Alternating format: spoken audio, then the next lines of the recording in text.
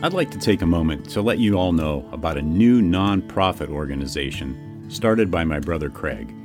It's called Treats and Truth. They fill oversized brown lunch bags with snack items, chips, crackers, popcorn, cookies, etc. Also, a bottle of water, toothbrush, toothpaste, sanitary wipes, and most importantly, a small gospel tract book of John. No cigar? I'll have to talk to him about that. The bags are then hand-delivered to the homeless and people in need in and around the Los Angeles area. Let's help get this ministry off the ground. They're a 501c3 tax-exempt organization, so any and all donations are tax-deductible and greatly appreciated. Visit their website at treatsandtruth.org. Check out the show notes for the link. Also, please follow them on Facebook and Instagram. Thank you.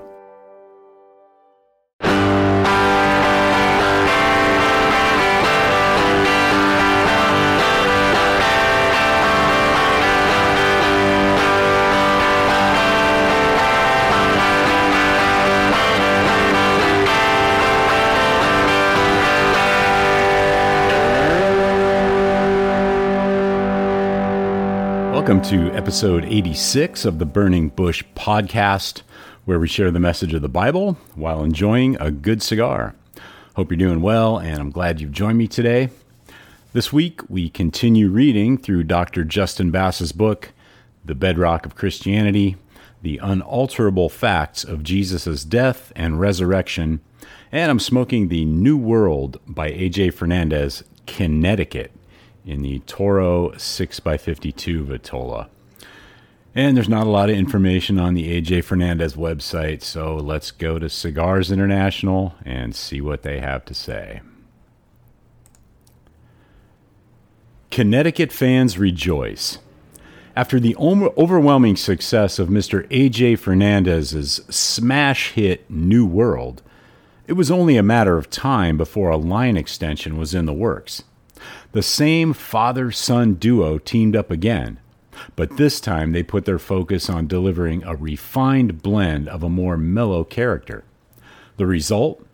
New World Connecticut, a true gem that enthusiasts new and old can enjoy to the fullest.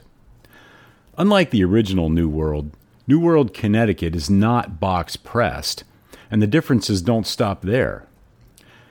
At play is a conglomerate of vintage long fillers from Brazil and Nicaragua. Encasing the filler tobaccos is a rugged San Andres binder with a true U.S.-grown Connecticut shade wrapper leaf topping off this symphony of tobacco goodness. Mellow to medium-bodied, subtle notes of cream, slight spice, and cedar grow in intensity the further into the journey you get. A pure delight to enjoy. Don't be the last to grab some of these treats.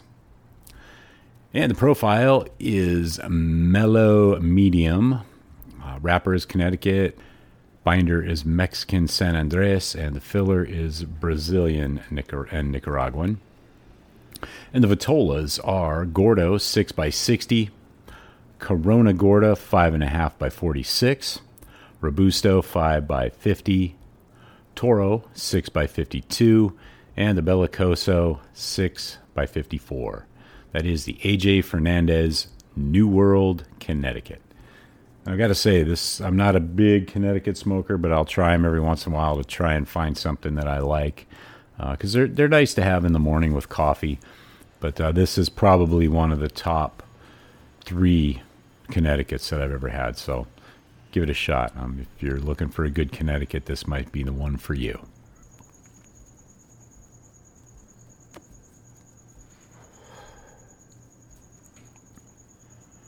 So let's go ahead and get back into this week's reading of Dr. Justin Bass's book, The Bedrock of Christianity. This week's section is entitled, How Can We Account for the Rise of the Nazarenes? Jesus' movement, known first as the Nazarenes, survived his crucifixion, which defies all parallels to any movements of the time. Yet Jesus' movement did not just survive for a while and then perish centuries later. Nor did it continue to this day as a small group of followers of the Nazarenes scattered throughout the Middle East. No. This fringe Jewish movement, proclaiming a crucified and risen Messiah, went on to become the dominant religion of the Roman Empire. Then, after Rome fell, Christianity continued its dominance in the East, in what is now Turkey and Russia and surrounding areas. It went on in the West to dominate even farther, all throughout what is now Europe, parts of Africa, and later the British Empire in America. Beginning in the last century, Christianity is growing the fastest in Africa, Latin America, South Korea, and more recently, China. To this day, Christianity has more adherents than any other world religion. There are people all over the world becoming followers of this crucified Nazarene right now. An estimated 7 people every minute are converting to Christianity. A number will confess Jesus as Lord even as you finish reading the words of this sentence.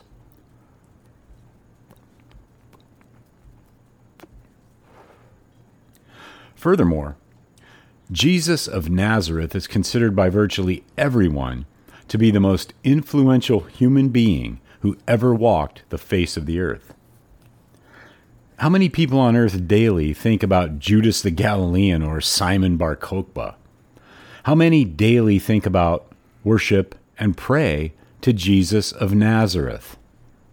How can we account for this? E.P. Sanders writes, "What is unquestionably unique about Jesus is the result of his life and work. They culminated in the resurrection and the foundation of a movement which endured. I have no special explanation or rationalization of the resurrection experiences of the disciples. Their vividness and importance are best seen in the letters of Paul. They are, to my knowledge, unique in their effect. That is as far as I can go in looking for an explanation of the one thing which sets Christianity apart from other renewal movements. The disciples were prepared for something. What they received inspired them and empowered them. It is the what that is unique."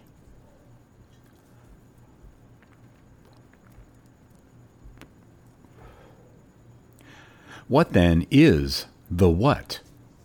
According to N.T. Wright, the resurrection, however we understand it, was the only reason they came up for supposing that Jesus stood for anything other than a dream that might have come true but didn't.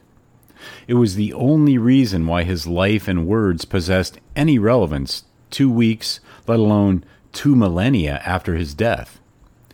The what is the resurrection. There is no doubt about this. Believers and non-believers agree. Jesus' earliest followers, and Paul, in unparalleled fashion and with pure innovation, argued that Jesus rose from the dead and appeared to them.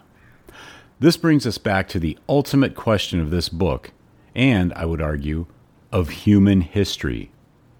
Did the historical Jesus rise from the dead? I will explore and finally answer this question in the concluding chapter. But let us first ask another question.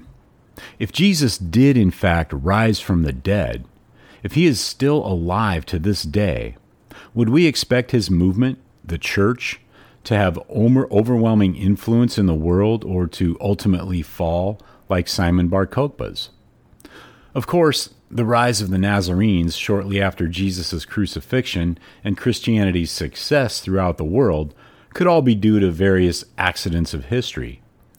Or it could be due to their leader rising from the dead and his continuing triumphal influence over his movement and the nations. One possible reason that this movement endured and triumphed as it has is that its purpose or activity is not of human origin, but it is of God. Acts 5:38. And that's the end of this week's reading of Dr. Justin Bass's book, The Bedrock of Christianity. Be sure to check out the show notes for links to Dr. Bass's website, as well as this week's cigar. Also in the show notes are links to Treats and Truth Ministry, where you can get involved in helping to spread the gospel to and be a blessing to the homeless. Groundworks Ministries for daily Bible studies and devotionals, and the Burning Bush merchandise store, where you can pick up some items to help spread the word about the show. And as always, I'd appreciate it if you would tell your friends. So until next week, have a great day, have a great cigar, and God bless.